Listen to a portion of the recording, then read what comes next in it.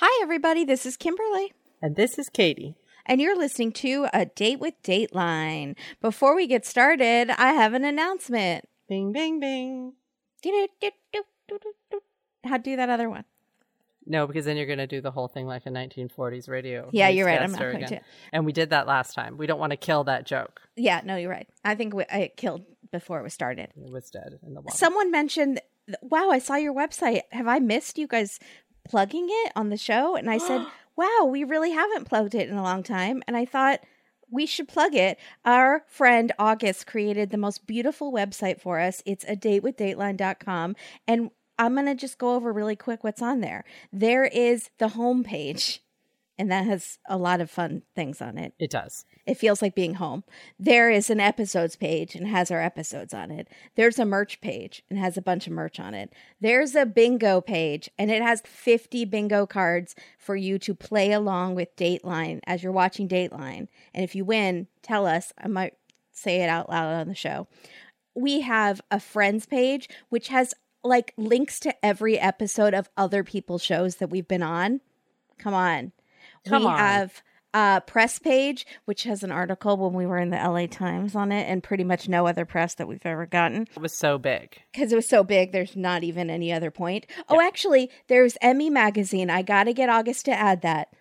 Oh, there we go. Remind me. We did a little quoted us in an article about the thing about Pam. I got to get that in there. And then my favorite is the extras page, because the extras page has all the really fun stuff. It has the animation from our listener Cam. It has a spreadsheet that tells you where you can find. If you want to listen to one of our episodes and you're like, but I want to see the original first, it's like a chart. Oh, that one's on Peacock, or that one you can listen to on the Dateline podcast. And Paola created that. Thank you so much, Paola. There is Are You a Katie or Are You a Kimberly BuzzFeed quiz. Is both an option? No. Oh. No, there is. You can get a Kimber Katie. Kimbercat. Kimbercat. There is an inside joke spreadsheet, which has not been updated in forever. But if you're ever like, why do they say take the land? Why do they say cool as moose? Why do they say... What is living it up in a Lebanon? Right. You go to that, but a lot of those probably need to be updated. So anyone can add to these spreadsheets that our listener Liv created. So if you hear an inside joke, you go to the spreadsheet. You can add what episode you heard it in and what it means. And the same with the Hitman spreadsheet. If you hear us talking about a Hitman and you want to, and we say it cost $8,000 and a Schwinn, you go on there and you type in what state it was in and $8 and a Schwinn, because we're trying to see what states have the most expensive Hitmen for school paper. And there's a listener created Spotify playlist of some of the songs we've mentioned on our show. How cool is that? Cool. There is a Spotify playlist of our episodes back to back with the corresponding Dateline episodes on the podcast whenever we've done one that they've covered on their podcast. Wow. That was from Jazzy. I mean, you guys are the best listeners in the whole world, and August is the best. Check out this website, guys. It's summertime. What else are you doing? Being outside? No. Go have some fun on the site for a few hours or all day. It's fun. A few hours. Also, it'll take you that long to navigate because it's so big. I mean, not because it's poorly. You know what I mean? Yes, I understand. So this episode is a very exciting episode for one reason and one reason only. Get ready. Everyone take a seat. One reason and one reason only. Settle in. Well, no, it's exciting for a lot of reasons. There are a few really good reasons. There's one reason why it's exciting for me. Okay. I had never seen it. I wish I could insert a picture of my face, but I am surprised. But I'm also kind of not, because it is old. It's very old, but I've seen most of the old ones as well. And I had never even heard of this episode until our listener, Meeting My Inner Child on Instagram, said, will you please do Flying High? And I was like, what's Flying High? What is she talking about? Or I'm sorry. What they wanted. What they want, what their preferred pronouns are. So I looked it up and I found this very hard to watch link, but it's worth it. It made me nervous. There's a few problems with it. No? I don't think it's secure. It's definitely not secure. Right. So we can't The best tell things people. in life aren't. It's like don't watch alone, but not for the normal reasons. Don't watch alone. Or don't watch, and Kimberly's about to tell you exactly what happens. It's pretty great. So this is called Flying High at Cocktail Cove. Real title. And it is season 17, episode 24, March 20th, 2009, hosted by Keith Morrison. And we start with a golden couple whose plentiful money appeared as if from thin air. And then something else is going to happen in air later. Yeah, you bet.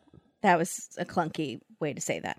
And here in their French chateau-style mansion, they cared for their children, collected fine things, and on land, and in the water, and in the air, they made waves, perhaps of envy. Waves of envy. That's a lot. Yeah. Well, Keith is a lot, but he's awesome. No, so, he's a lot in the best possible way, but the sentence I kept thinking was about to end, and it did not. Never ended. It's still going. So this is about Marcus and Michelle Schrenker, which I kept thinking he was saying shrinker, and I was thinking Schreckner. Did you look it up? Yeah, it's Schrenker. What is the vowel? The first vowel? It's an E. I thought it was an I. Schrenker. Okay, Yeah. I thought it was Schrenker at one point. S-R-A. I was getting a bunch of different vowels. Let's just put it that way. And then, this is, okay, so remember last week for the feud where Keith said the tension was, well, it was tense.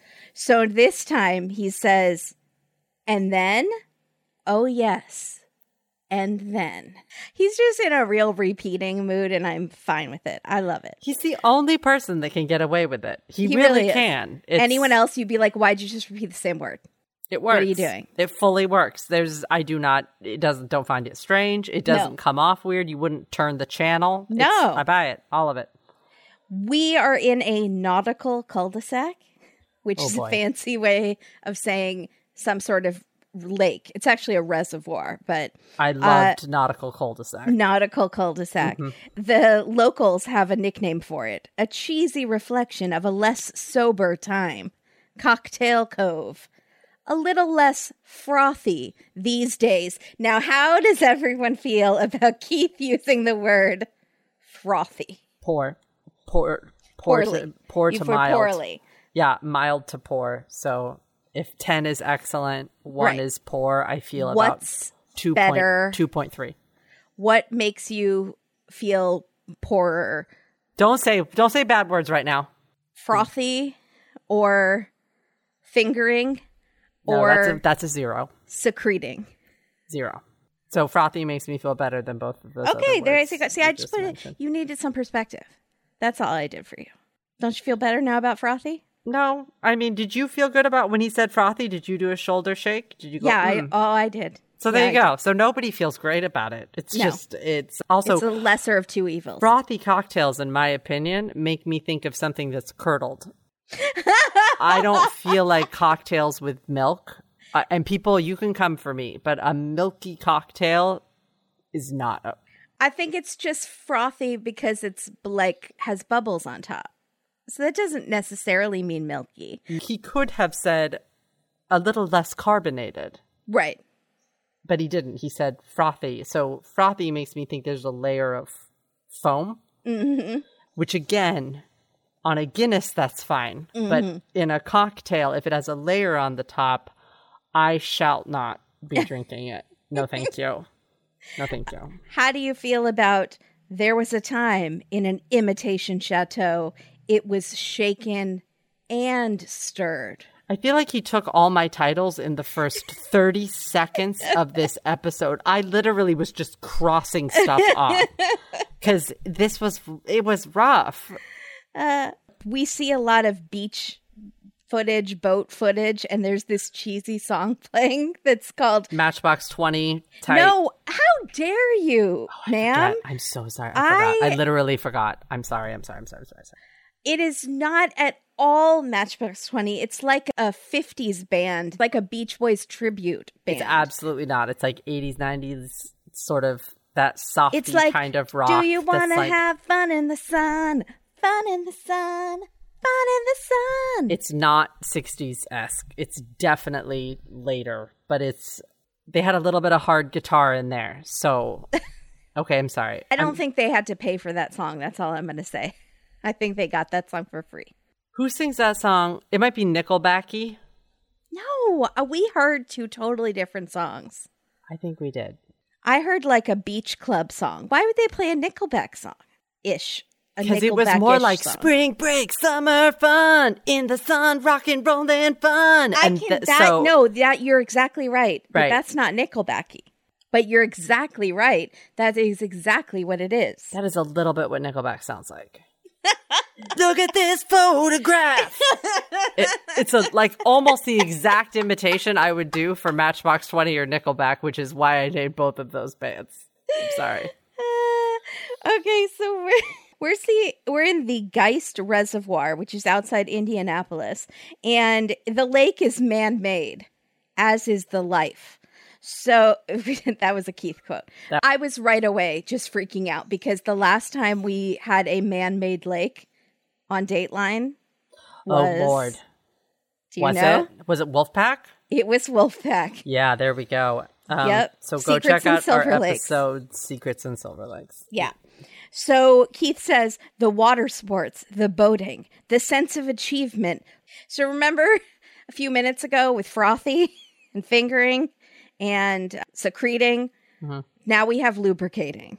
I get what he's doing because it does seem like this sort of hedonistic, sexy summer fun. What we're seeing is a lot of people in swimsuits. Right, exactly. On fast little speedboats. Like families too, parents. But it does seem sort of like an adult playground where like this is where we go and we have a million drinks and we all have a bunch of bathing suits. It reminds me of when the Real Housewives go on vacation to Mexico or something. Sure.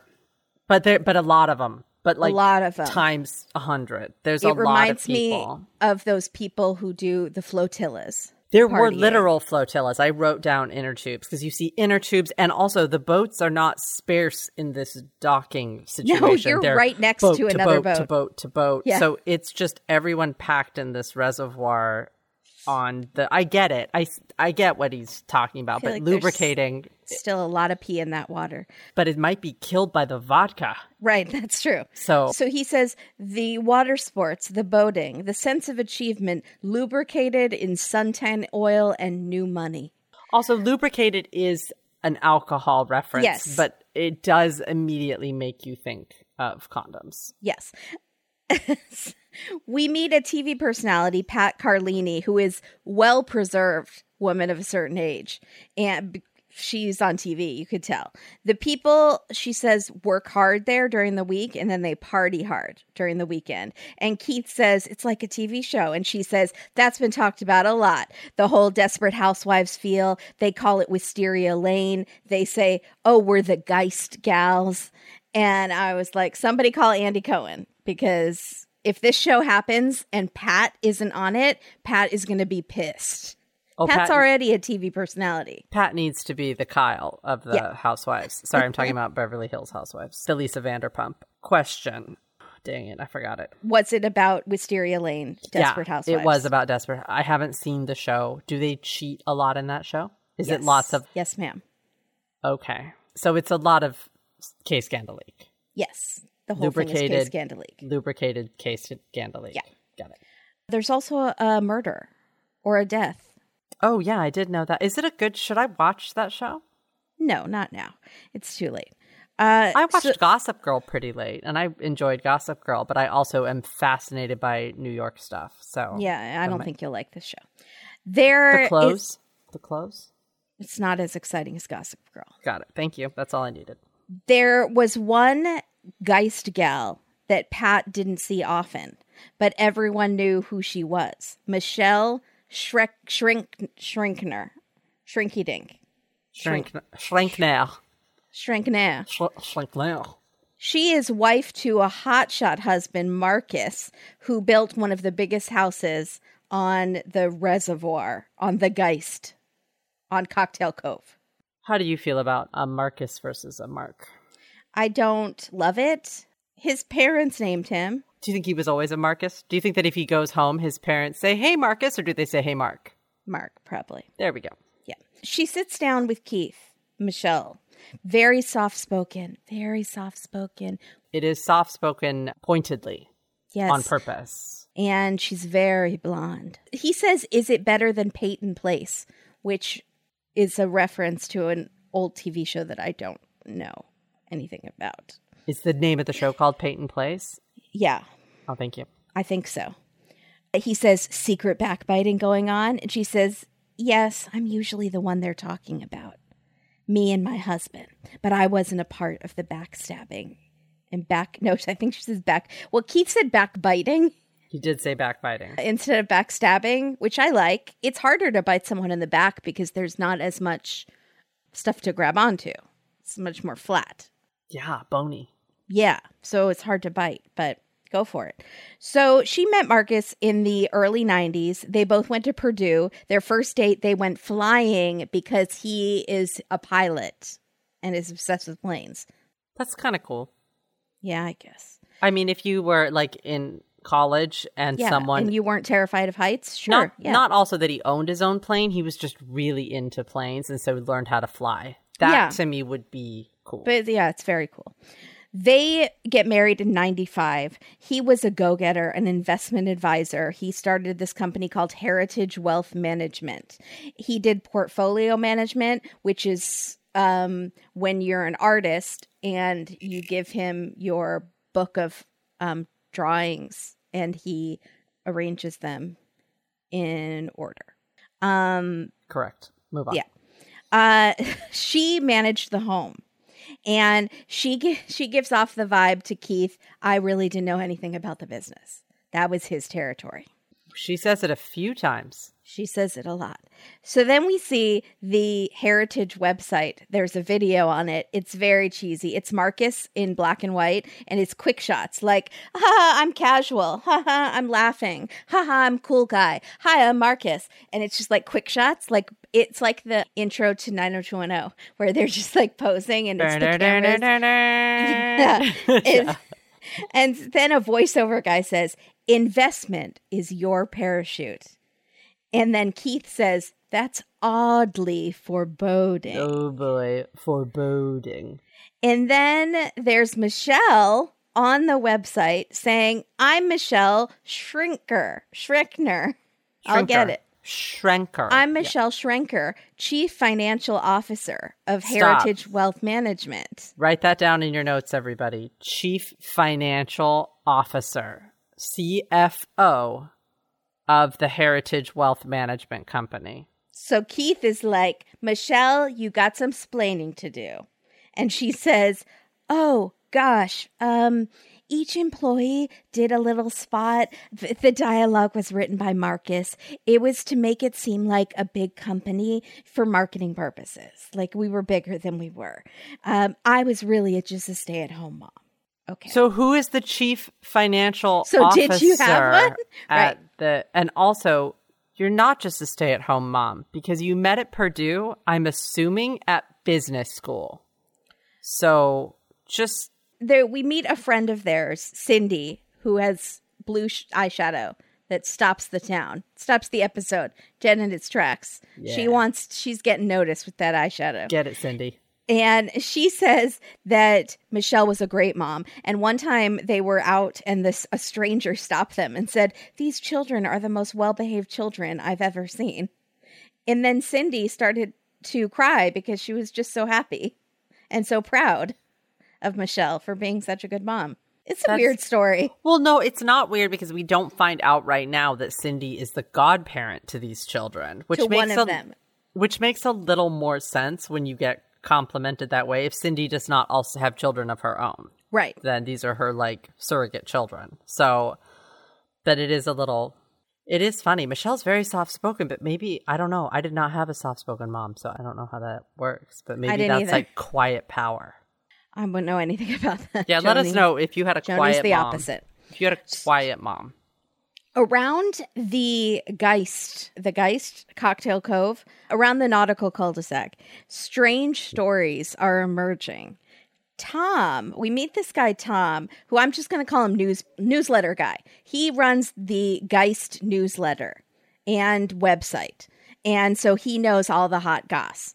And he had heard Mr. Jekyll, Dr. Jekyll, which one's the Mr.? Dr. Jekyll and Mr. Hyde. There we go. Things about Marcus. But he thought, Marcus seems okay to me. Like, we're kind of friends. These are just urban legends. But then he starts to hear them so often that he's thinking there has to be some truth to these stories. And if even one of these stories is true, this guy is crazy. What stories? I'm keep going. What story? What stories? Are we going to hear the stories? Is this one of those things where they're not going to tell us until the end? And we go to commercial, and I'm thinking, yeah, Keith, if you don't tell me these stories, you're going to get a knuckle sandwich. Just one.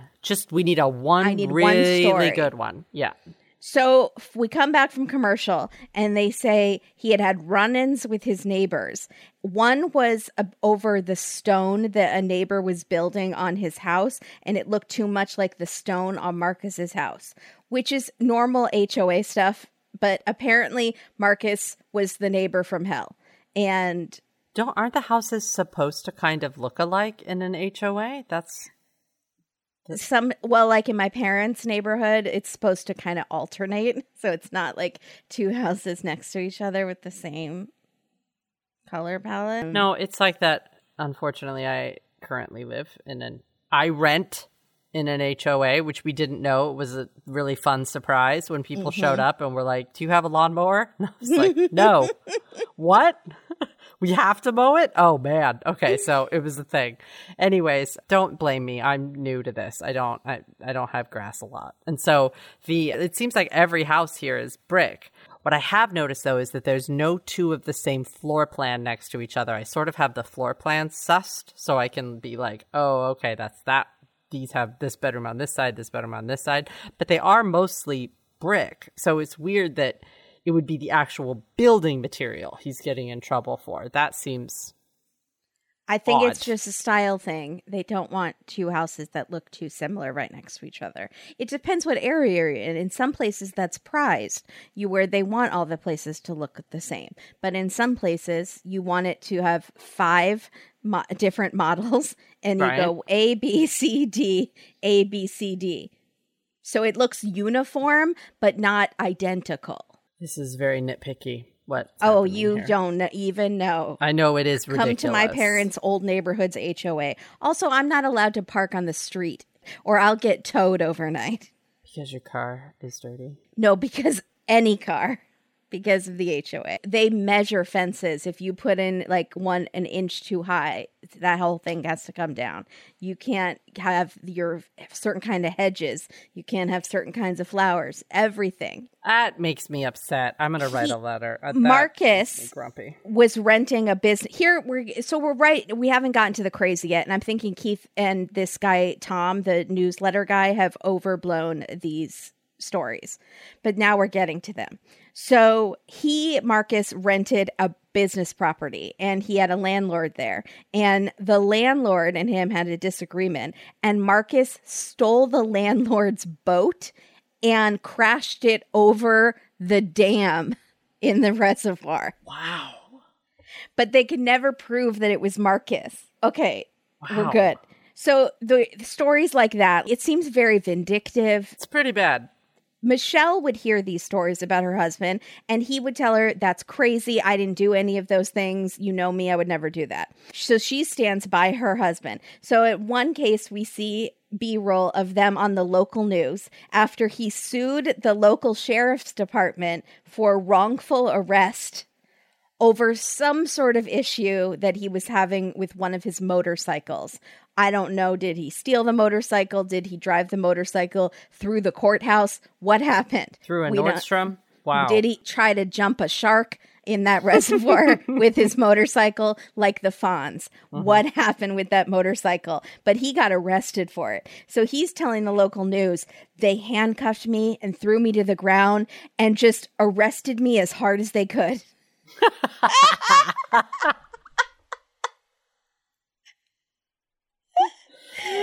I loved it. Wow. And he is dressed like he's running for local election on a platform of bringing back segregated water fountains or something. And she is standing next to him in a cardigan like Mrs. Waterford on Handmaid's Tale. They are that couple. The lawsuit is settled, but on Cocktail Cove, there was some unsettling news. Okay, so Keith did one of those, Mank did it once, I didn't love it. A lawsuit was settled, but on Cocktail Cove, there was something unsettling.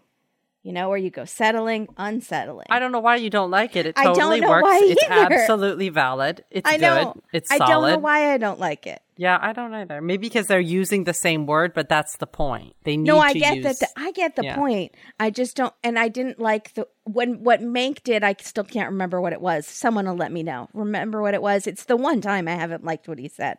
So there was something unsettling about Marcus's ability to grab the spotlight. And so Michelle said, well, there was always gossip about Marcus, what he did for a living, where did we get our money from? But I just tried to stay out of the gossip. It's hard to stay out of the gossip when your husband is literally flying his plane over the reservoir and buzzing people. I don't know what that means. I think what does it mean? Are you serious? Yeah.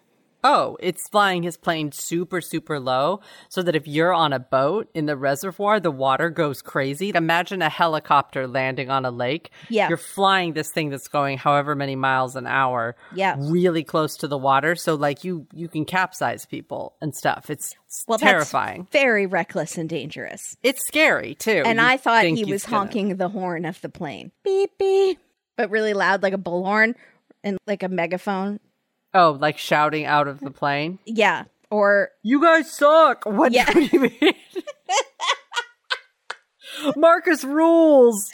If someone is in your neighborhood and they're like some douche and he's high and he's just like honk, honk, honk, honk, like that. I thought that's normally what not to bug people in the neighborhood. That's normally because somebody won't come out of their house and he just doesn't care that he's annoying everyone else. He will when I go outside and say, can you please stop? So he is buzzing people all over. Also, that makes me think of the brother from Home Alone, whose name was Buzz, who was really annoying. And that's sad that it doesn't make me think of Buzz Aldrin. It makes me think of Buzz from Home Alone. So a local reporter says that Buzz, Marcus, I should just start calling him Buzz. He loved Armani suits, beautiful cars, planes. He had a beautiful wife. He wanted to give the appearance of success.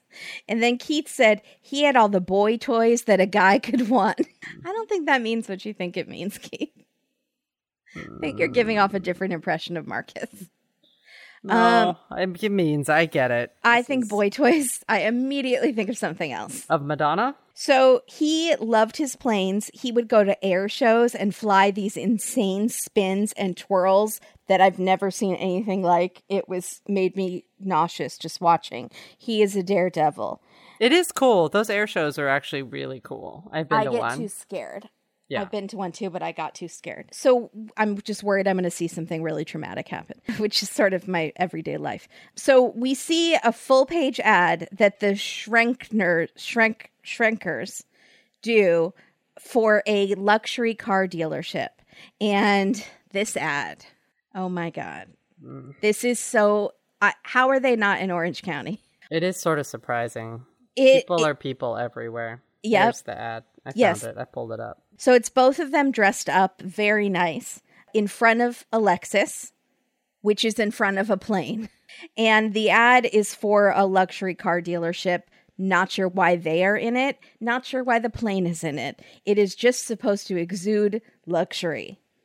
And when Keith asks Michelle about the ad, she says, it was flattering that they asked us. We knew the manager of the car dealership. It was nice. No big deal. Why is she's really trying to downplay that. Yeah. Heavy, trying to downplay it, but there's no downplaying this picture. You can't download it. No. Downplay it. Yeah, you can download it. You can download it and then not try to downplay it, but it won't work. Now, here's my question. If this ad to her is no big deal, this is just a Tuesday, what is her wedding day like? I'm thinking swans. I'm thinking ice sculptures. I'm thinking Kelly Clarkson performed on a boat. Yeah. I think Kelly Clarkson jumped out of a plane, landed on a Duffy boat, and sang a moment like this. Yes. A moment like this. These people wait a lifetime. Oh boy, I think you're exactly right. I think the cake was actually 5 different cakes, all different flavors. So it's one cake, and then the cake opened up to reveal 4 other cakes. Does that make sense? Like the Nutcracker, when the lady opens her skirt and the people come out from under it. That was the cake. And then on the picture, it was actual cake sculptures, lifelike of their faces kissing, but in the size and shape of their heads. It was a lot. And then around the cake, it said something like, "You're the one," or "To become one," or "Two hearts as one," something in that vein. And then the Spice Girls came out and sang "To Become One." So tell me what you want. Oh, yeah. No, "To Become One." Yeah, they did. Katie, how would you go about planning a wedding such as this? A moment? How would I go about planning a moment like this? I would first of all get myself to Zola.com as fast as I possibly could because I would know that I certainly am going to need some help. And Zola is the one-stop shop for everything wedding. Yes. For any kind of wedding you want, there is one place to start, and that's Zola. So if you want a cake breaking into 4 cakes, also which somehow under the cakes are dancers that come out and spread around the dance floor for a flash mob as Kelly Clarkson sings while dropping out of a plane. I can't say Zola can do that for you, but I can say Zola is going to make your wedding feel that special. Exactly. Zola has everything that you need all in one place. They've thought of everything. Venues, invites, registry, and more. They'll be with you every step of your wedding planning journey. Whatever your style, whatever your budget, Zola has got you covered. They have got everything figured out, like photographers, florists. There's so many things that you need to make your wedding happen, and it's so nice to have it all in one place, and that's Zola. Once you've set the date, you can send your save the dates and invitations right on Zola too. So there's one other stressful thing gone, and there's so many great designs to choose from.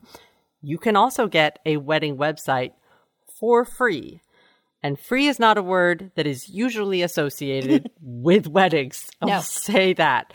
And also a wedding website is absolutely essential so that all of your information is in one place that people can go quickly and refer to it. And now let's talk about the really, really exciting part. Not that cake isn't very exciting. I mean, the cake is the exciting part for me, but a really exciting part is the wedding registry. Yes. It's the gifts. Whatever you want, whatever your interests, Zola has you covered. So if you're really into, let's say you're doing camping for your honeymoon and you want all camping equipment, Zola's got that. If you want all new kitchen equipment, Zola can help you with that too. Wedding planning should not take over your life, and Zola has thought of everything. So you can plan the celebration of your dreams, the one that's right for the two of you. Because really, it's about you two on that day. Yeah. So get started planning the wedding you want at Zola.com/date-dateline. That's ZOLA.com/date-dateline. Thank you so much, Zola, for helping us all have the wedding of our dreams. Katie, speaking of romance, let's talk about rashes. I get rashy, and it's super sexy. I have to be so careful about what kind of laundry detergents I use, I will break out. I am so excited to have found Miracle Brand toxic-free detergent. You guys know I don't have time for toxins. I don't like toxic people. No. I'm looking at you, Marcus. I don't like toxic fumes. No. And I'm looking at myself after I eat Mexican food. I don't like toxic detergent. This detergent has only 5 natural ingredients, including coconut oil. It has no dyes. It's gentle on your skin. Also, best part. Have you ever accidentally dropped a laundry detergent bottle that weighs about 20 pounds on your foot? Because I have. Yeah, Have you ever accidentally spilled laundry detergent in your car? Everywhere. Yes, that happened to me 2 months ago. Mm-hmm. It doesn't come out. Longer. Miracle Brand comes in biodegradable package in sheet form. It is so it's so these cool. sheets. You don't have to measure anything. You just drop a sheet in the washing machine. And I know what you're thinking. I'm full of sheet. It can't work well because it's all natural. Wrong. It works so well. It leaves your clothes clean and soft and smelling good. It's all sheet all the time for me, which is also a blessing in this tiny little apartment and lugging a lightweight sheet instead of a huge thing to the laundromat, because I go to the laundromat because I am a mature woman of a certain age. They're so easy. You can put them at the bottom of your hamper, fill the clothes on top of it. Then when you go, you've got the sheet right there. They're so light. It's so easy and portable. That was a life hack, Katie, that you just dropped on people. I know. If you're curious to try something that's as powerful as your normal detergent, but with less mess and more care for the environment, then go to trymiracle.com/datedateline and use code DATEDATELINE to save an extra 20% off your first order. And Miracle Brand is so confident that you'll love the product that you even get a 30-day money-back guarantee. There's nothing to lose. Try Miracle's toxic-free detergent and get an extra 20% off when you head to Trymiracle, TRYMIRACLE.com/datedateline and use code DATEDATELINE. It's a miracle! Wonder of wonder, miracle of miracles, I just discovered laundry sheets. It's the best. Just try them. Thank you so much, Miracle Brand. So Keith says there was one odd... I'll never nail the way he says odd. Next time he comes on, I need him to say the word odd. It was odd. It's so many syllables. Is it close like that? Yeah, it's good. That's odd. Good. Yeah. There was one odd thing in 2005. Marcus turned to Michelle and said, "We're leaving town, moving down south to Atlanta." There we go. And Pack it up. What? She says it was very hard for me and the kids to adjust, but we went. So they moved into a, yes? They didn't sell the house on the Cove, though, at that point, right? Yes, they did. That huge mansion we keep seeing? There's one mansion and then there's another mansion. Sorry, I'm saying mansion because they're like an estate. They're a chateau. Biggest houses. It's a hotel. It's the W Keith Hotel. Doesn't use the word chateau lightly. No, certainly not. So they move into a beautiful home in Atlanta, and it's one of those where it's like a roundabout driveway, and then you drive through the house, kind of. You know what I'm saying? Like Porte-cochere.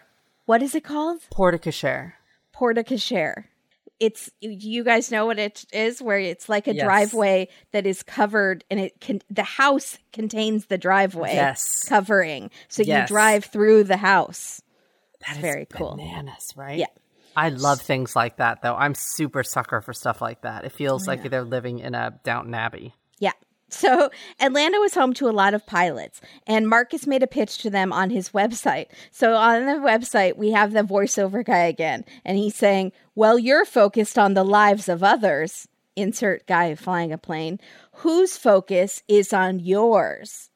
Your investments are your parachutes." So there's that line again that was oddly foreboding. So Marcus is friends with this guy named Charles. They become very fast family friends. Charles invests with Marcus. He gets this other pilot to invest with Marcus. So all these guys Marcus becomes friends with, and they invest with him. But after 18 months in Atlanta, Marcus wakes up one morning and says, "Michelle, we're going to buy a lot in our old neighborhood. We're moving back to Cocktail Cove. We're building a new house." And she just is like, "Okay, I guess." Okay, Marcus. I've told you about that, Michelle. Sounds good.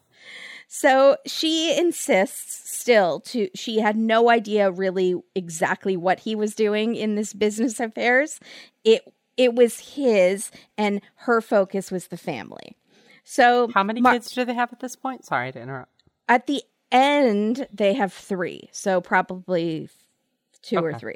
Okay. So Marcus turned the business from Heritage Wealth Management into Icon Group. He called it a rebranding. And he calls Tom, the guy who runs the newsletter, and he sets up a 4-page ad in the newspaper. And it has the photo of them in front of the car dealership, which was totally not a big deal, guys, that they were in that ad.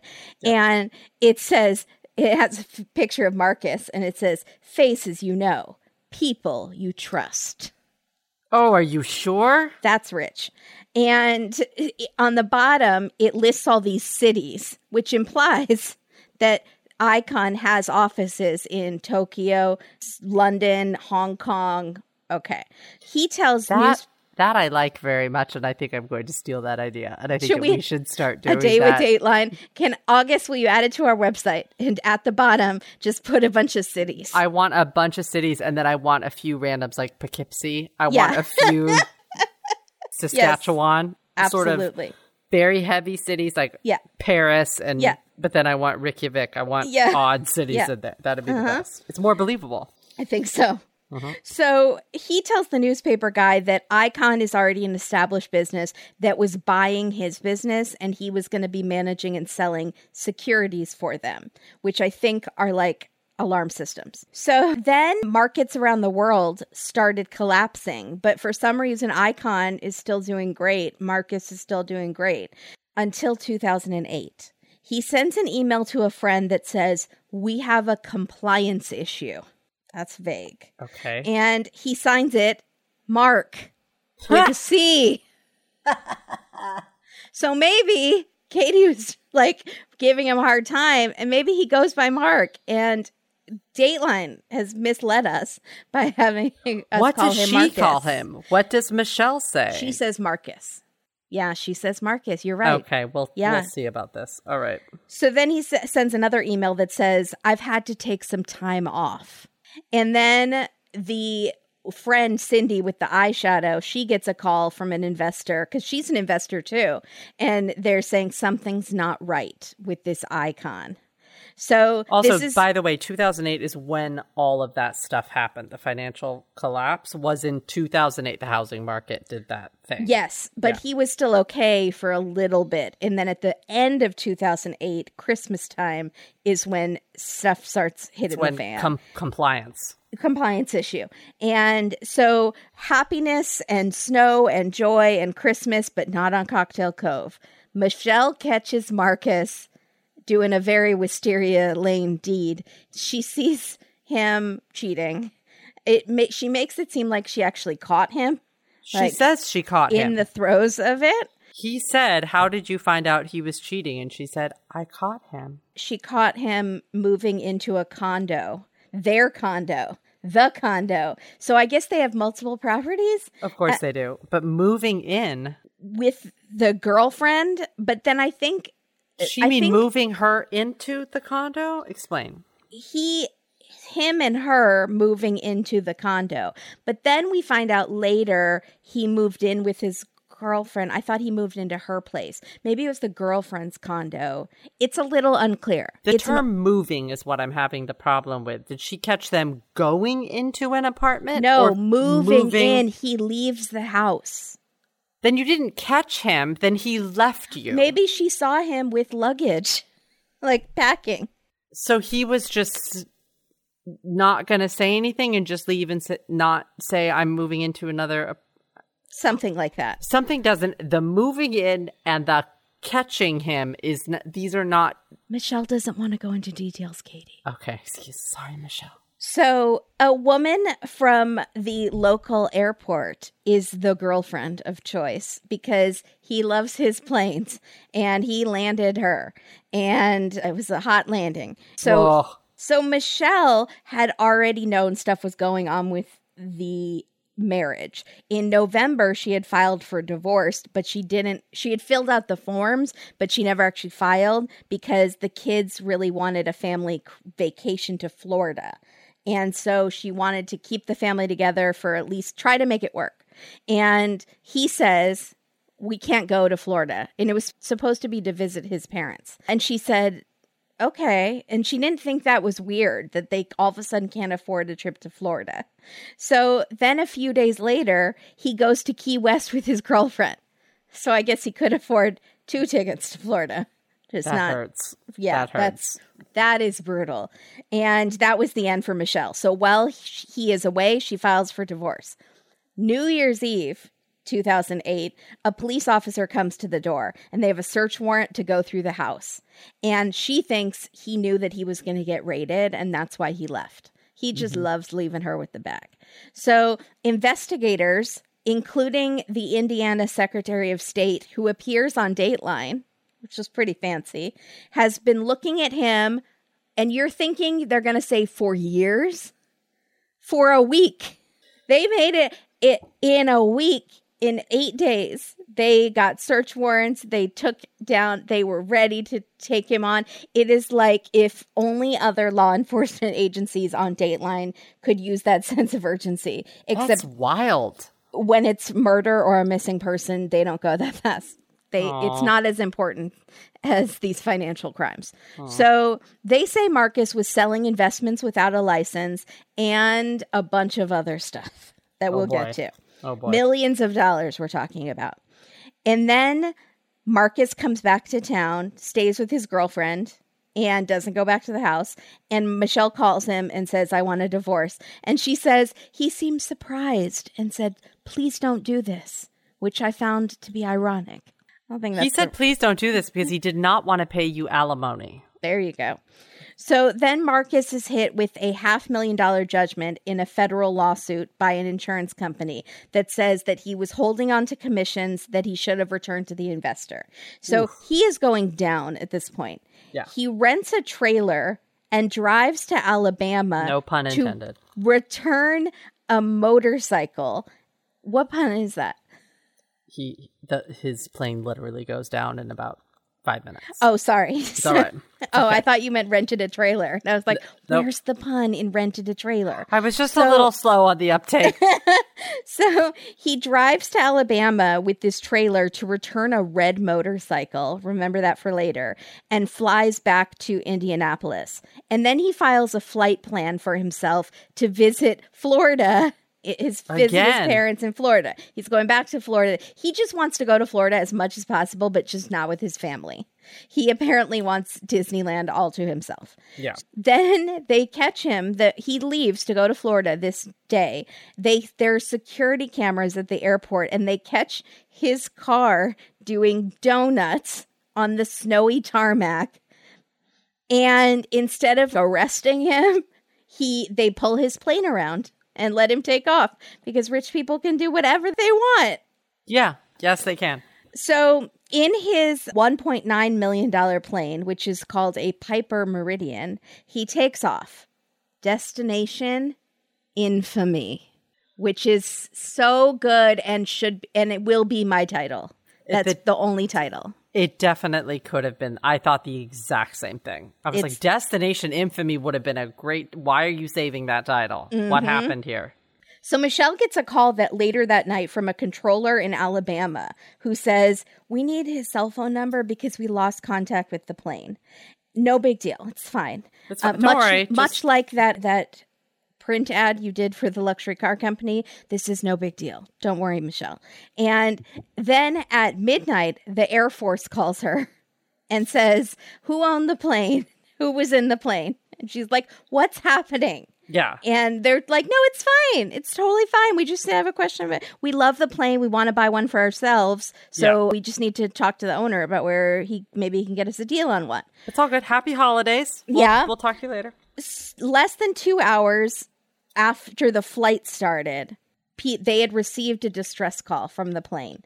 And it was Marcus. And he's saying that his windshield had imploded and he was bleeding and needed help.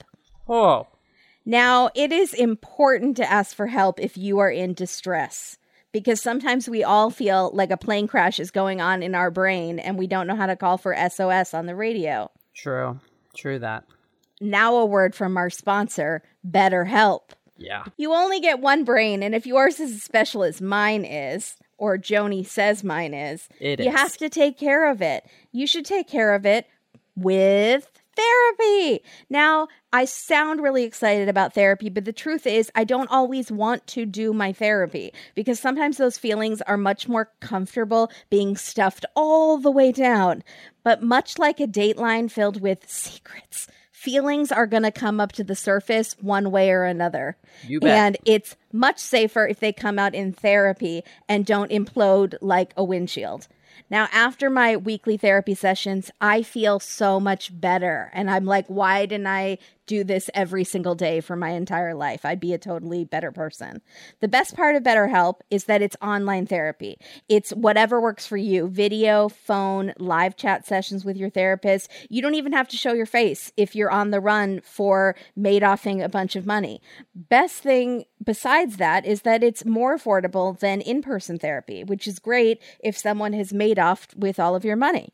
And you can be matched with a therapist in under 48 hours, which is unheard of in the traditional therapy world. True. Our listeners get 10% off their first month at betterhelp.com/dateline. That's BetterHelp.com/dateline, because we can all use a little better help. Seriously, guys, if you've been thinking about therapy, consider this your time to do it now for yourself. Time is now. Time is now. You are the one.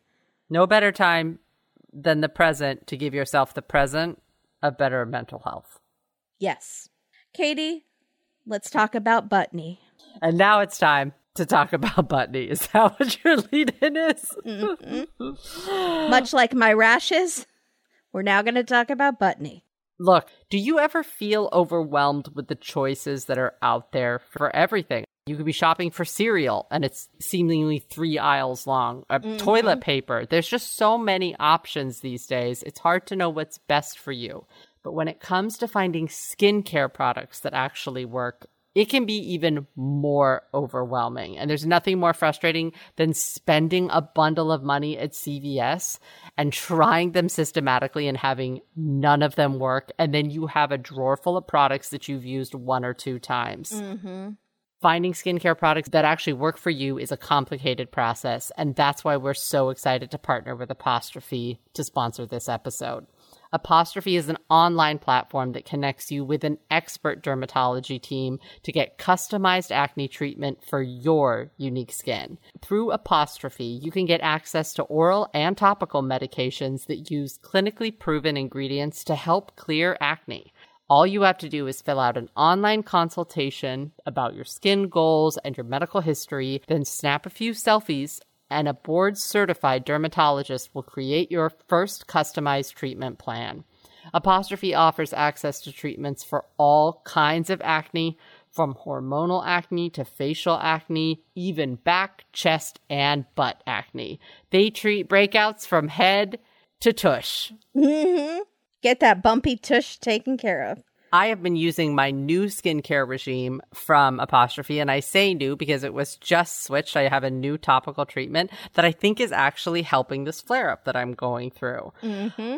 But I love that Apostrophe cares about not just acne, but my actual skin around my acne. I am interested also in reducing dark spots, improving my skin's texture, which has been damaged by acne. And it's nice to know that they have all the treatments that can help my skin while it's getting over its acne, just look glowier and better on the whole.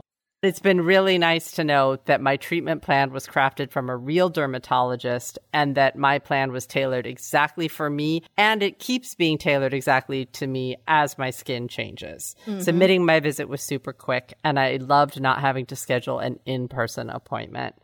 We have a special deal for our listeners as well. You can get your first visit for only $5 at apostrophe.com/datedateline when you use our code DATEDATELINE. That is a savings of $15 right off the bat. And this code is only available to our listeners. Mm-hmm. To get started, just go to apostrophe.com/datedateline, click begin visit, and then use our code DATEDATELINE at sign up, and you'll get your first visit for only $5.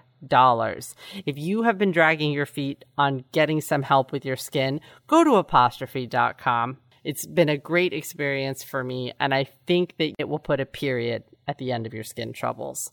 Thank you so much, Apostrophe. Thank you.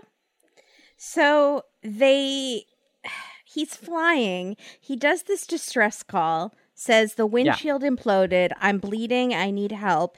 And then they lose contact with him. The plane keeps flying, but no one is responding to the radio. So because the plane is headed towards the Gulf Coast and there are secret military operations there, these two F-15 fighter jets take off and try to intercept the plane. Now, I don't know what intercept means. Were they going to shoot the plane down? I don't know. Is that like the choice? We got to shoot him down. No, Yeah. I don't. Are they going to carry him on both of their wings? Like on Eagle's wings? They're going to, the plane's going to lower and they're going to carry it while flying at exactly the same speed. They're going to go to one of those jump houses and blow up a huge trampoline. So wherever and then they're just running like firefighters. Like when the plane crashes and the slide comes out. I'm picturing a lot of things. Yeah, I don't know what intercept means.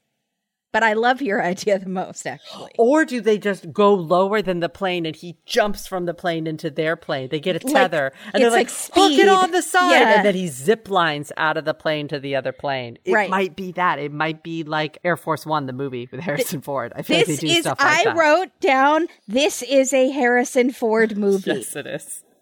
Because whenever you think of plane movies, you think either snakes on a plane or and this is a snake on a plane, by the way. That's my title. Oh, Snake on a Plane. Snake on a Plane.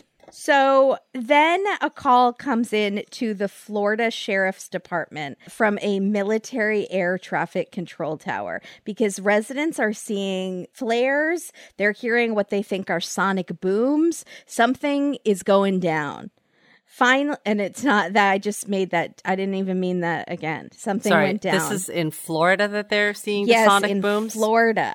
So how many people that saw and heard this reported this as an alien, 1,000% of them. Craft sighting? Absolutely. Okay, great. Absolutely.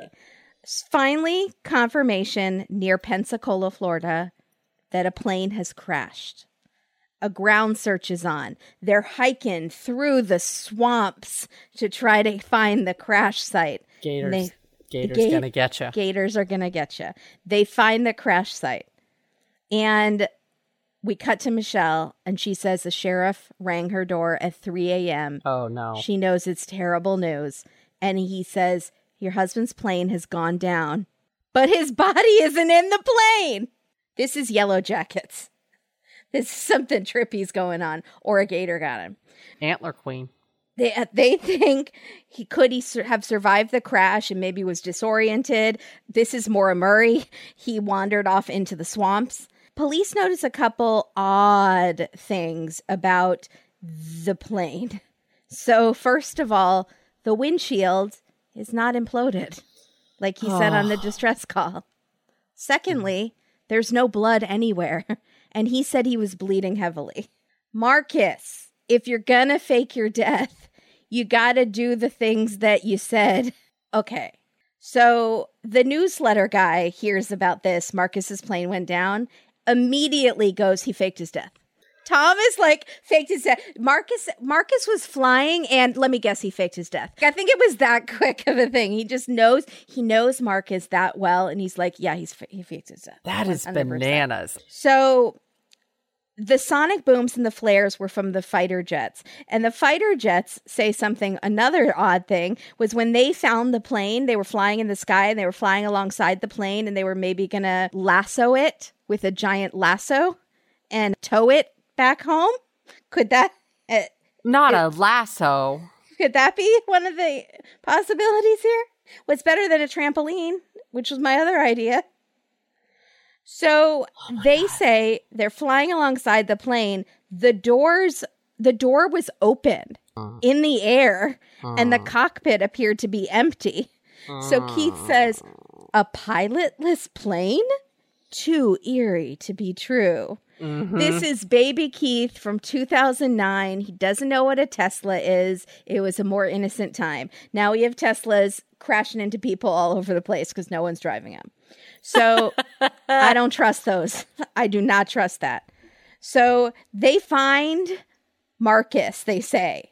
He parachuted out. This is what they think happened. And then to demonstrate what it would look like if someone parachuted out of a plane, the Dateline intern / special effects person has given us an animated reenactment of Marcus parachuting out of a plane at 2,000 feet. It looks like a video game. It's pretty cool. So they think that they've traced his movements. He went to a house and he told them he was in a canoeing accident because he's all wet because he landed kind of swampy. He goes to this house and then he hitches a ride to a motel and he's seen on security footage checking into the motel. And then remember that motorcycle that he drove down in the trailer? He had stashed it somewhere. He hadn't returned it after all. He gets the motorcycle and flees. He goes to a campsite. He asks for electricity and internet access, tells the lady that works at the campsite. And he emailed the newspaper guy, his friend / frenemy from the newspaper. Yeah. He says, my window did implode. No, it did not. I don't know what you've heard, Tom, but my window imploded. Why is he sticking to this lie that his window imploded?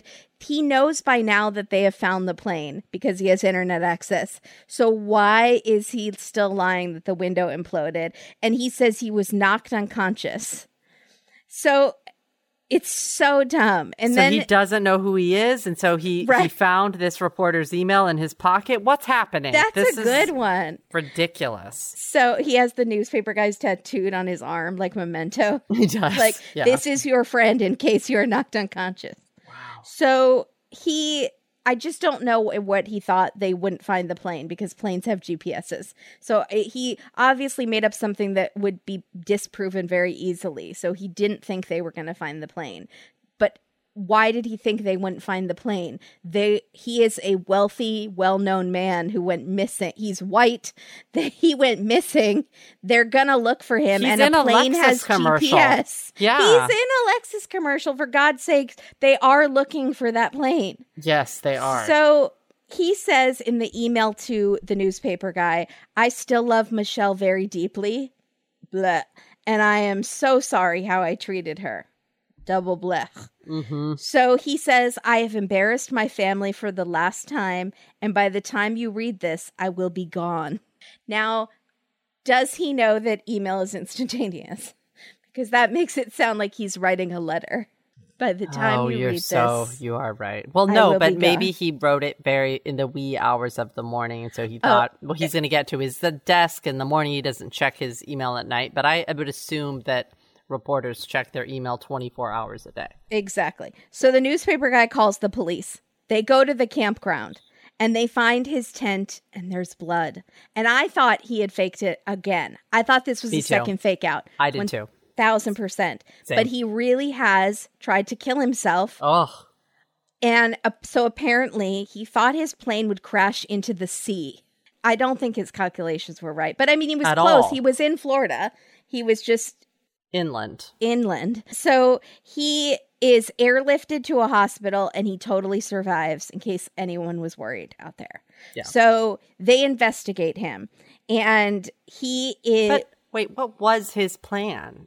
If it had indeed crashed into the sea or the Gulf or whatever. He had the motorcycle and he was going to go on the run. Maybe he had money stashed somewhere. That's my question. Did he have money stashed? Did he have different... Did they find any of this stuff on him? I don't know. Maybe he was just gonna Where's the girlfriend at this point? Is she hiding out in Pensacola and he's gonna go meet her in Key West? That's a great question. Because remember, Key West is a lawless swamp.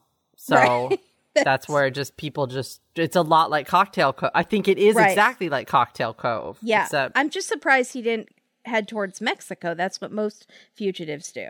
And crash your plane in the Gulf. Exactly. And just go. Maybe he was scared to parachute into Mexico. Maybe. Some gringo is falling down from the sky. They'll shoot you. Yeah, I would have shot him. So They are investigating him, and they find out he was pocketing his investors' money. He was shifting his friends and investors' money around and then collecting commissions for those kind of quote-unquote sales and passing along these huge fees to their clients. It's called churning. And these people's nest eggs were being slowly depleted by him, and they had no idea. Yes. And then we learn that when it is from a person you know, a family member, a friend, a church member, it happens so often there's a name for it, and it's called affinity fraud. Had Katie. you ever heard that before? No. But you better be, I'm going to be unaware. Podcast host, partner, yeah. affinity fraud. Why does it happen so much that there's a name for it? I'm That's concerned. terrible. People are horrible. It's like frogging. So Ugh. Michelle tells Keith, I didn't know what was happening. And Keith goes, anything? He gets so high-pitched at the end because he's just like, and he talks to her like she's a little mouse. Because she's acting like a little mouse. Anything? Yeah, but not emotional, like a non-emotional mouse. So the neighbor, Cindy with the eyeshadow, who is godmother to one of their children, she tells us she was investing with him, so she's being stolen from. Oof. So Michelle is left penniless with the kids. She feels like he left her holding the bag on purpose. All of their assets are frozen, so she has no money. She's relying on the kindness of strangers. And she feels like a prisoner in that big house while Marcus is being held in the big house. Why? How can you be in that house? How do you make the payments on that house? Well, she's not going to be there for long. So Keith and her are walking with umbrellas, and he says, Michelle was left out in the rain.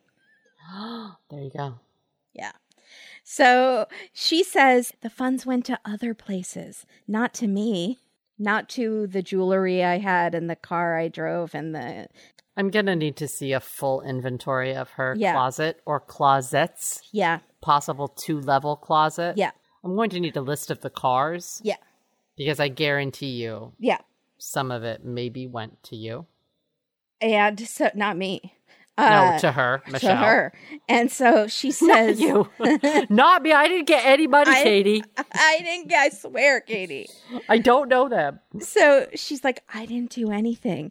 And Keith is trying so hard to get her to show any emotion or to cry. So he keeps talking and she's like not responding. So he's like, a lot of people don't believe you. She's like, they're vilifying you. Mm-hmm. They think you're lying. They think you must have been in on it. Like he just keeps going. Let's go. And going, Let's go, Keith. Pushing. He's Dennising her. He's totally Dennising her. Yes, he's waiting for it. He's like leaning in, like, is that a tear? Did I get a tear? Yes. Like a producer told him, you must get a tear. He's not getting a tear. He's not getting a tear. And so she just goes, it's unfortunate. What the heck? Stole millions of dollars. It's unfortunate. You possibly ruined these people's retirements. Yeah, no, she's saying it's unfortunate for her. This is all unfortunate for her. This is what's the housewife that did this with her husband? Or if she didn't do it, sorry. She maybe didn't do it. Are you talking about allegedly, Erica Jane, allegedly? Correct, yes. Okay, allegedly. That's what you're talking about? That is. Also Jen Shaw, too. I mean... Allegedly Jen Shaw? Yeah. So she says... You know, my mind wasn't thinking about the business. I was focused on keeping my family together because I knew he was cheating. That's all I was thinking about. Where was your family going? For years, that's all you were thinking about? Because, yes, you knew in the past 2 months he was cheating. What about all the times before that when you were on the website saying you were chief financial officer?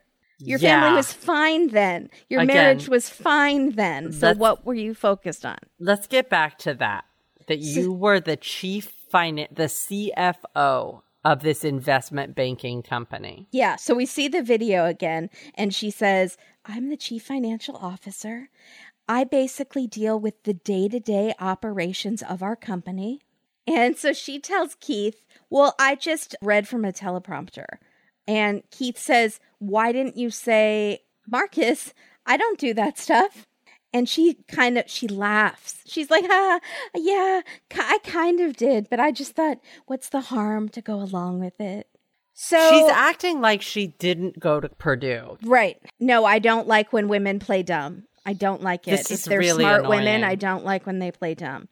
I also don't buy that it was his idea. I hate to say this, but I don't know if it was his idea to put his wife as the CFO in this commercial, because he might think that makes the company seem like they don't want a woman as CFO. I bet she had to fight to get that part, to be honest. If I were going to a big company with my millions of dollars that I don't have, because remember, I said I go to the laundromat to wash my clothes at my parents' house. I do remember. Well, I remember you losing your money in a scheme. Yeah, I lost it all in a scheme. Mm-hmm. And in Vegas. And in that Taco Bell that lawsuit. Molotov cocktail incident. Yes. Lawyer Which fees. Henceforth will be called the TB incident. Yeah. Or the Mexican pizza incident. For legal reasons, the MP incident. Yeah. If I were going there and I saw it was a husband and wife team, I might think that it was like... that they were going to take your money? Yeah, maybe. In a bad way? I might think, wow, that's great. They work together. Or I might think one of them actually owns it and they nepotismly gave their spouse a big role in the company, like Joe Bluth, and they're not qualified for that job. That's what I might think. I might think this was all Arrested Development. Exactly. Because honestly, I have to say, in a company like this, the CFO is probably a more important job than the president. Yeah. Because it's a money company that deals with money. Right. So the CFO is in charge of all the minutia of that, oversees all of it. Right. So if I'm Marcus and I'm trying to woo clients and I'm like, look at my hot wife over, not that a hot woman can't be smart. But I would maybe not put my wife in this position when she's actually not, which makes me think she totally was and insisted on being called that. I mean, they're going to a business lunch together and she's looking pretty and someone asks her a question about bearer bonds. And she's going to know the answer. She has to know the answer as the CFO, or you're not going with that company. She's heavily involved. Something strikes me as funny here. It's very odd. I mean, I want to give her the benefit of the doubt. Me too. I do. I really do. But it's hard. So the Indiana Secretary of State that had appeared on Dateline says she's the CFO. She profited this because she lived this lifestyle and we need all that money back from her. She should be punished too. So according to these checking account records, the day she was dealing with the divorce and the following day, which was when the house was raided, she took out a ton of money from a business corporate account. More than $70,000 over the period of that week or so. That's a lot. Over corporate accounts. Now she says, well, I didn't take out the money. They were transfers to other accounts that Marcus asked me to do. So you're in the middle of filing for divorce from him and you find out he's cheating. The house is being raided and he tells you to take out a bunch of money and you do it with no questions asked and didn't think that was shady. You are a smart girl. You knew you knew that was bad. That was very bad. I don't think that he asked her to do anything.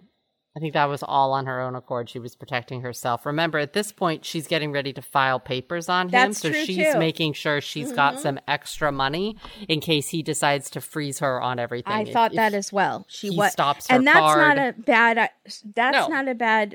That's idea. Protecting yourself and your kids. So if you need to go rent a house really quick or an apartment, you've got more than enough to be okay for a year. Then tell us that that's what you were doing, because I would say, good for you, girl. Make sure you have enough to take care of yourself. 100%. 100%. So then we cut to a news clip where she is crying. She's showing some emotion. Yeah. And she says that the only thing her husband ever gave her was a glorified title of the company, and it was all fake. Don't lie. Yeah. So Keith says, are you worried you might go to jail? And she says, I didn't do anything. I went in to pay some bills and I had a title. I didn't do anything. And her lawyer says she had the duties of a CFO. She didn't have the duties of a CFO. She just had the title of a CFO. She would go in and pay some bills, and then she went home and she was a mom. And Keith says... That's not what a CFO does. No. She says they're saying she didn't have the duties of a CFO. So who did the CFO work? Right. Where is the CFO? The CFO. So Keith says she'll still be a mom, but not here. So she's been kicked out of the big house now. Now, Pat, remember Pat, who was on TV and desperately wants this to be a show? And I'm here for it, Pat. She is such a gossip of the whole neighborhood. She is the queen Geist gal. She's leaning with Keith. I bet she had actual tea. Like, she's pouring actual tea. And she's like, well, they wanted 1.6 for the house, but it sold for 1.1.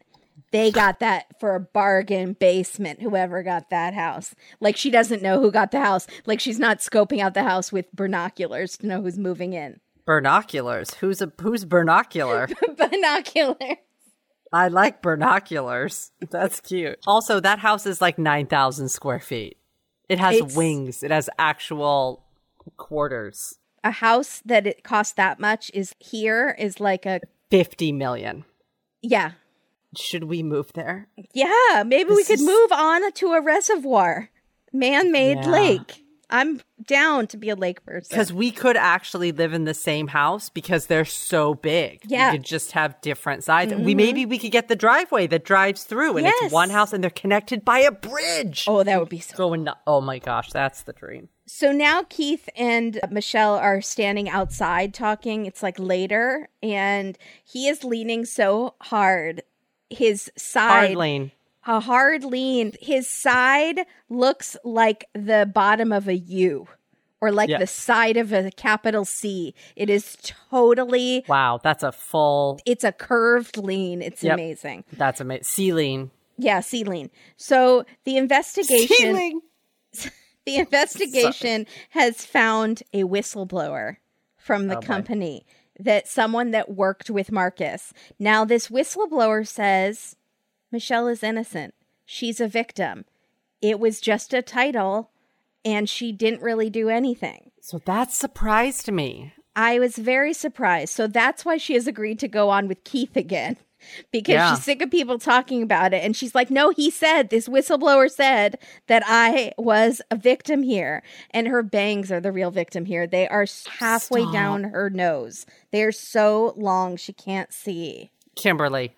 You stop that. She's growing them out. She can't afford a haircut. No, she's absolutely growing them out. You know what a process that is. It is a process. It's brutal. It takes years. It's why you have to, if you're going to cut bangs, I mean, it's a life choice. It's a 10-year commitment one way or the other, unless your hair grows super fast. I have some theories onto why they don't actually sit down in this second interview. The second interview is all done standing or leaning at an unknown sidewalk cafe that I am guessing that she possibly owns. Where would she get that money? Rich people always have money. You're Haven't right. we seen this thousands of times? Right. They can always get investments. I saw that, Bad vegan. Bad vegan. Like, they always just come up with money, right? Yep, There's money somewhere. So yeah, in the banana stand. I would guess that it was supposed to kind of be featured, which is why she wanted to meet there. And it seems like an awkward place to have this interview. Yeah. And they just didn't mention it. And she's so mad. And she's very grumpy. Because she thought free publicity. Mm-hmm. She's not stupid. No, she's playing not at all.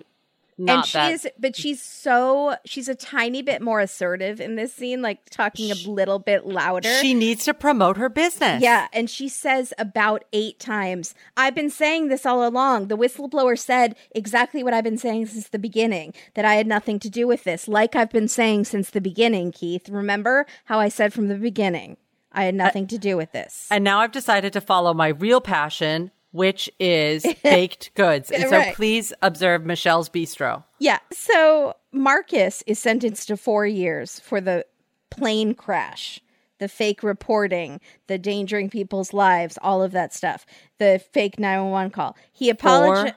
4. He apologizes to authorities for it. He says he can't believe he would do something so selfish and reckless.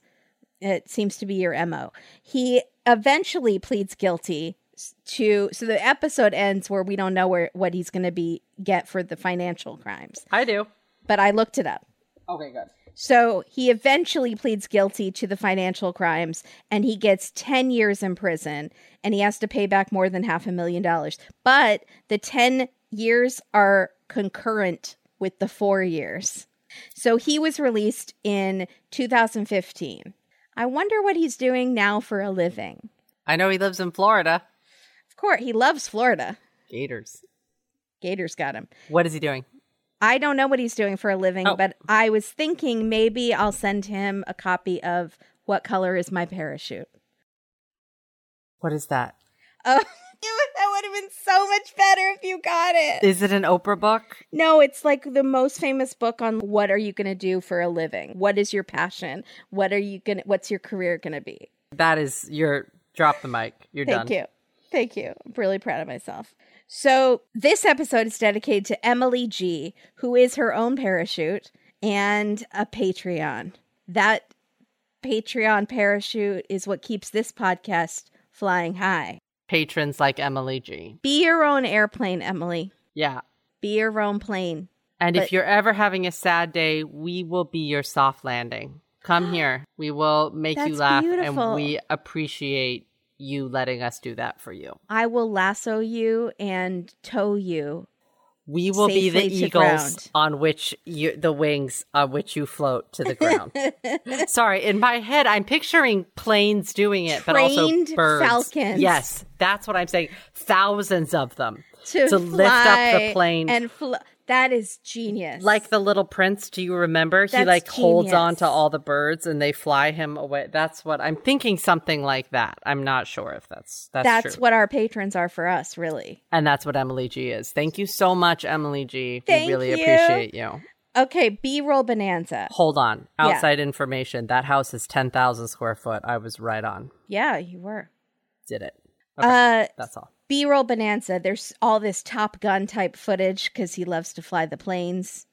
There is standard champagne and roses to indicate romance. They keep cutting to these framed photos that are sitting on a red cloth, red velvet with champagne flutes. So many champagne flutes with fancy framed photos. Here's the problem I have with this. I don't mean to be critical, just a hair critical. Yeah. When you told me about this episode, you said it was called something like Flying on Champagne or something, but you didn't say cocktail. You specifically said champagne because I wrote it down when you said it. Yeah.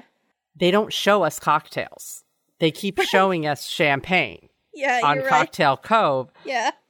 I mean, I feel like maybe it could have been a martini glass. I mean, it's really easy to just do a martini or, a whiskey rocks champagne glass. Is not a cocktail, you're saying. Champagne is not a cocktail. Maybe if it had been a Bellini, so it had like a cherry. It's something in it, or a mimosa is a cocktail. Yeah, mimosa. Mm-hmm. A cocktail is alcohol with something else, right? Mm-hmm. I don't know. I'm just going along with you. Mm-hmm. It is. Oh, we see when they say time starts spinning, and then we see a calendar and like the days are just going by really fast. Yeah. And then we see Michelle walking into court and she's holding a folder above her face, which does nothing to protect herself from the photographers. They can totally still see you, Michelle. Well, it's just a folder. It blocked her face. A little. They can see everything else. They could just move to the side and get a side shot. It is true. Yeah. We do see this really weird choppy point of view footage. Like the camera is a person and it's moving through the swamp with a blue tinge. Did you see that part? Yeah. And it's sort of a creepy stalker moving towards the plane and it's all in It's a blue gator. It's tone. the perspective of a gator. Yeah. The blue was interesting because I felt like swamp means green, but anyways, we're like, well, then the whole thing would have been green, though. The whole screen, you wouldn't be able to see anything. It's true. Yeah, it's true. Okay, titles. Fashion Police. Wait, Fashion Police. Yeah. Okay. Yeah, Michelle's off the shoulder white top in the second. We don't see that a lot. That sort of swoop shirt. This was 2009. We just don't see off the shoulder a lot because they're in an interview. So if remember, you can't do off the shoulder because it could look like you're not wearing a shirt. The one lady in the yellow top in that episode we did on Patreon. Yes. She has an off the shoulder top. The one where someone gets murdered in a Walgreens parking lot. Deadly Desire, I think. It's complicated in an interview, but she's fine. Yeah. She does seem a lot happier in that second interview. You're right. She was being more forthcoming. And I'm sorry if we were hard on her in this episode. It just feels like you had to have known more. Maybe she actually didn't. Yeah. But it feels like it feels hard to think that someone would stick their head in the sand, but sometimes people do. Oh, yeah. Especially if you have kids, 3 kids running around. So. Yeah, and I'm not saying I think she needs to go to jail. And a 10,000 square foot house, which means you have to have, what if you're in one end of the house and you need something at the other end? What if your steps in? What if your packing tape is in the complete other end horrible. of the house and you have to mail a package? You maybe have one of those scooters and you just have an electric scooter and you go around. Yes. I bet they had an elevator. Yeah.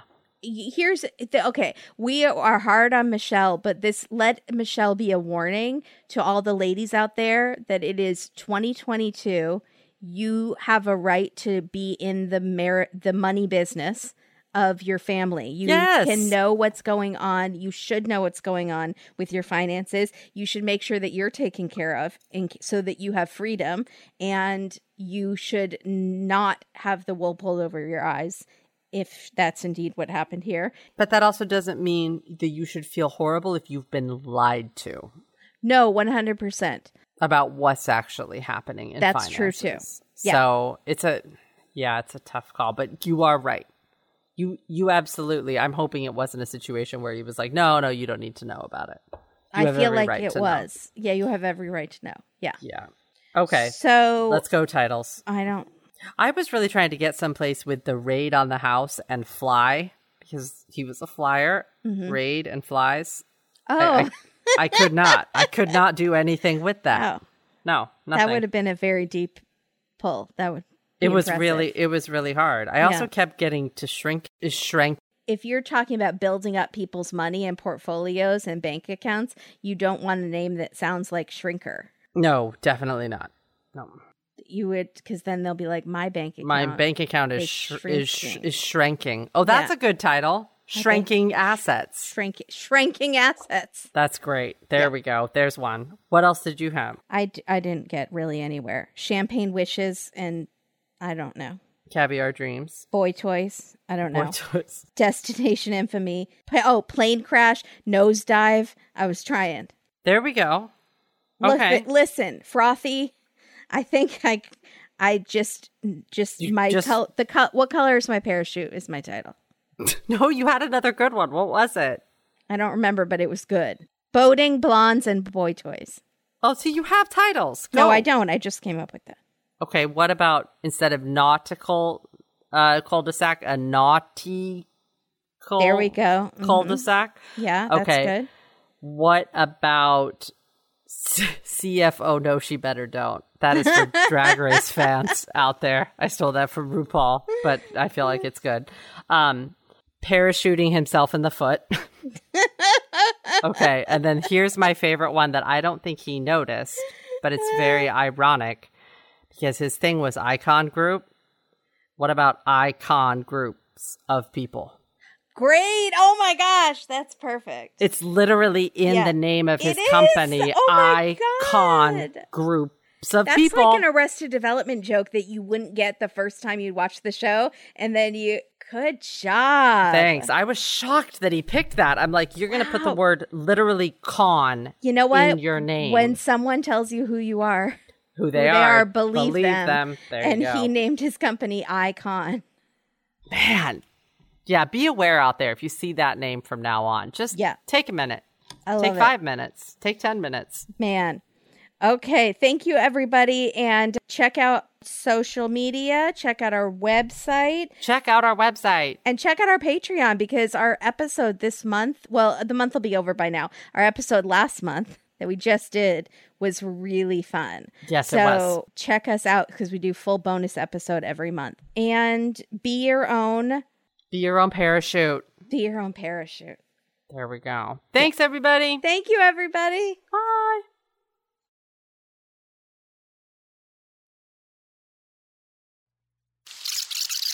If someone has made off with all of your money. And you could be matched with a therapist. I'm sorry, did you say someone has made off with all of your money? Yes. On purpose? No. You get points anyways. That's very good. All right. Do you think that's why Bernie Madoff he was cursed from the beginning? I He was don't always know. going to make off with someone's money. Has anyone made this connection? Should we call someone? Can we just TM this entire concept? We're TMing Madoff. It could be a movie, a Yeah. book, a song. It can be whatever the idea possibilities are endless. Yes. TM. Okay. But I would like to make a quick side note that if you have not gone on YouTube and watched the BuzzFeed interview of Harrison Ford playing with puppies while answering questions, it's really something. A few of those interviews, they sort of tell you what the celebrity is like based on the puppy's reaction to them. I'm just going to say that. I will say the two of probably my favorite was Harrison Ford and Steve Carell, where I think it's 5 or 6 puppies by the end are all curled up and sleeping in his lap. Oh my God. And that tells you something about Steve Carell. And he's a nice man. He's whispering at them and he goes, "Oh no, sweetie, come here." Yeah. Oh boy. It just the way that he's talking to them, can he be my dad? He has plenty of children of his own? I know where he lives. We could go. Can we just maybe shove a note under his door? Sure. Okay, cool. That'd be great. My grandpa was shot down in World War II in France. Are you serious? Yes. And went to a house, wet, like exactly what happened here, but in the most heroic circumstances. Are you kidding me? I'm not kidding you. He was hid because he was an American soldier. They hid him from... They pulled an Anne Frank? That's unbelievable. Compared to what Marcus is doing? Compared to that? Mm-hmm. Wow. Compared to Marcus's shady shenanigans. We got no heroes in this story. No, we do not. And we got multiple ones in that story. Mm-hmm. Maybe Marcus heard that story and then copied it, but did it in a real douchebag way. Maybe. I was shocked, though. I was like, wow, this is the same That's story. That's the blood you have running through you, Katie. Very different circumstances. So I should be able to send an email. Yes.